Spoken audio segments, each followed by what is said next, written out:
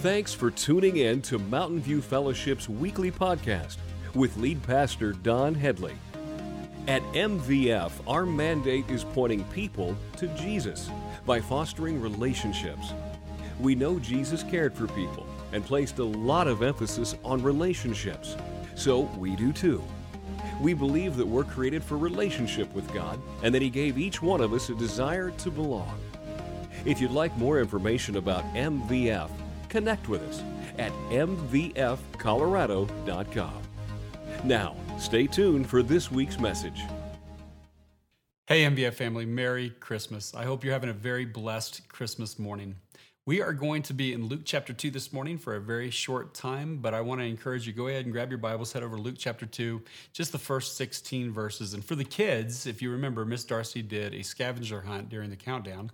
She had you gather a whole bunch of items. I want you to grab those items and lay them out in front of you because we're actually going to look at those items and tie those to the traditional Christmas story to see what they represent this morning. And so let's take a look at this. In Luke chapter 2, it says, starting in verse 1, "At that time, the Roman Emperor Augustus decreed that a census should be taken throughout the Roman Empire. This was the first census taken while Quirinius was governor of Syria. All returned to their own ancestral towns to register for the census. And because Joseph was a descendant of King David, he had to go to Bethlehem in Judea, David's ancient home. He traveled there from the village of Nazareth in Galilee. He took with him Mary, to whom he was engaged, who was now expecting a child." Now, one of the items that Miss Darcy had you find was a pair of very comfortable shoes. And the reason she did that is because that represents this trip that Joseph and Mary would have to take. They were coming all the way from Nazareth all the way down south to Bethlehem. And if you don't know how far that trip is, it's about 90 miles. It's an incredibly long travel. I can't believe that they would walk that far. You would need some very comfortable shoes. And the problem is they didn't have shoes like what you guys have. They don't have number 1 Jordans. All they had, if they were lucky, were some sandals, maybe some leather that was strapped around their foot. Now, most scholars believe that it would take them about 4 days if they just walked solid to make this trip. But we know that it took longer. Why? Well, because the conditions were a little different.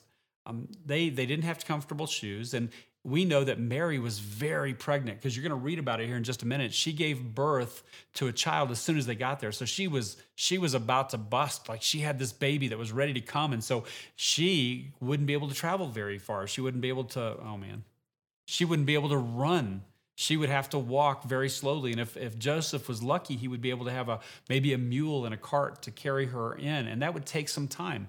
And so most people believe that they were on the road probably around 8 days to make this trip. That's a long, long time to be walking.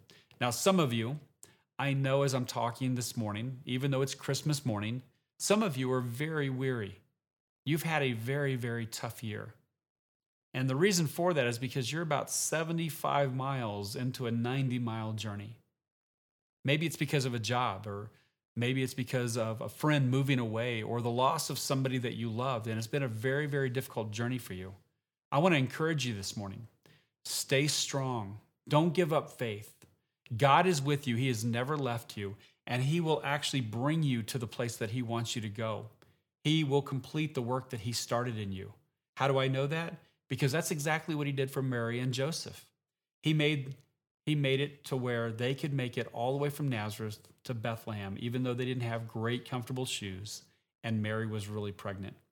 Look at verse 6. It says, "And while they were there, the time came for her baby to be born. She gave birth to her firstborn son. She wrapped him snugly in strips of cloth and laid him in a manger because there was no lodging available for them." I remember a little girl that was hearing this for the very first time, and she was probably putting herself in Mary's sandals, and she said, "She gave birth to God? Ouch, that had to hurt." And I believe she's probably correct. This was Mary's first child, and she wasn't in a hospital, and she wasn't even at home. She was in a stable. If you don't know what a stable is where they would keep animals. And so Miss Darcy had you find some hay or some straw or some dead grass. That represents the surroundings where Mary and Joseph were at. Those were the surroundings that they would bring this baby Jesus into the world. She also had you find a baby doll or maybe your favorite special stuffed animal or stuffy. If you have that, That's to represent this baby, Jesus, that they brought into the world. This Savior, as we're going to find out in a minute, was so important. As we continue with the story, we go from the stable out into the fields. The story shifts, and we read this. That night, there were shepherds staying in the fields nearby, guarding their flocks of sheep. Suddenly, an angel of the Lord appeared among them, and the radiance of the Lord's glory surrounded them. They were terrified. Now, she had you find something white. Remember that? That's to signify the angels coming to the shepherds. And the reason it's white is because it says here that the radiance of the Lord's glory surrounded them. In the middle of the night, all of a sudden it became like day. It was so bright. And it says that they were terrified. They must have been so scared because these messengers from God had come and they had appeared to them, and it became like day in the middle of the night. It says in verse 10, but the angel assured them, don't be afraid, he said. I bring you good news that will bring great joy to all people.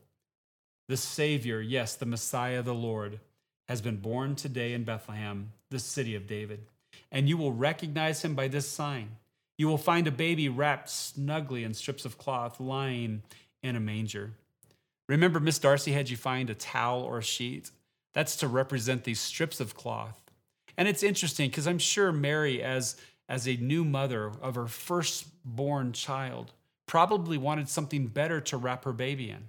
But all she had were these strips of cloth that they would cut and they would wrap the baby so that they could keep him warm and keep him, swaddled. And what's interesting is though she probably thought that wasn't good enough, it's one of the things that the angels used to tell the shepherds to look for so that they could find Jesus. This would signify that he was the right baby, that he was the Son of God. And then a concert breaks out. It says in verse 13, suddenly the angel was joined by a vast host of others, the armies of heaven, praising God and saying, glory to God in the highest heaven and peace on earth to those with whom God is pleased. Remember, Miss Darcy had you pick out a special gift. She said it wasn't the most expensive. It would be the gift that would mean the most to you. I hope that you were able to take a picture of that and post it online and hopefully post it to the Kids MVF page because we definitely want to see those. But I also, more importantly, I hope that you were able to share with your parents or whoever gave you that gift why that gift was so special to you. Now, even as special as that gift was, I want you to know, no matter which gift you selected, there's one that's even more special. This baby Jesus, the one that we're reading about this morning. Jesus was the most special gift that was ever received. And this gift wasn't just for Mary and Joseph, and it wasn't just for the shepherds, but it was for all of us. Now, what did the shepherds do when they found out about this amazing gift, though? In verse 15, it says, when the angels had returned to heaven, the shepherds said to each other, let's go to Bethlehem. Let's see this thing that has happened, which the Lord has told us about. They hurried to the village and found Mary and Joseph, and there was the baby lying in the manger. Let me ask you, what do you do when somebody gives you a gift? Do you put it on a shelf and never open it, or do you throw it away? No, you know that, right? Because this morning when you got a gift, what did you do? You tore into it, right? You opened it up, and that's exactly what the shepherds did. They didn't just hear about Jesus, this amazing gift, and go, okay, well, that's nice. No, they said, let's go find this present. Let's go find this baby, this Savior that's been born in a manger. And they went, and it says that they found Jesus. They found him. Now, for all of us this morning, if you don't know Jesus Christ as your Lord and Savior, I pray that this day, of all days, Christmas, that you would seek him. Because Scripture promises us that if you seek him, you will find him. I pray that for the rest of us, if you do know Jesus, that you'll find Jesus. Maybe it's in the smile.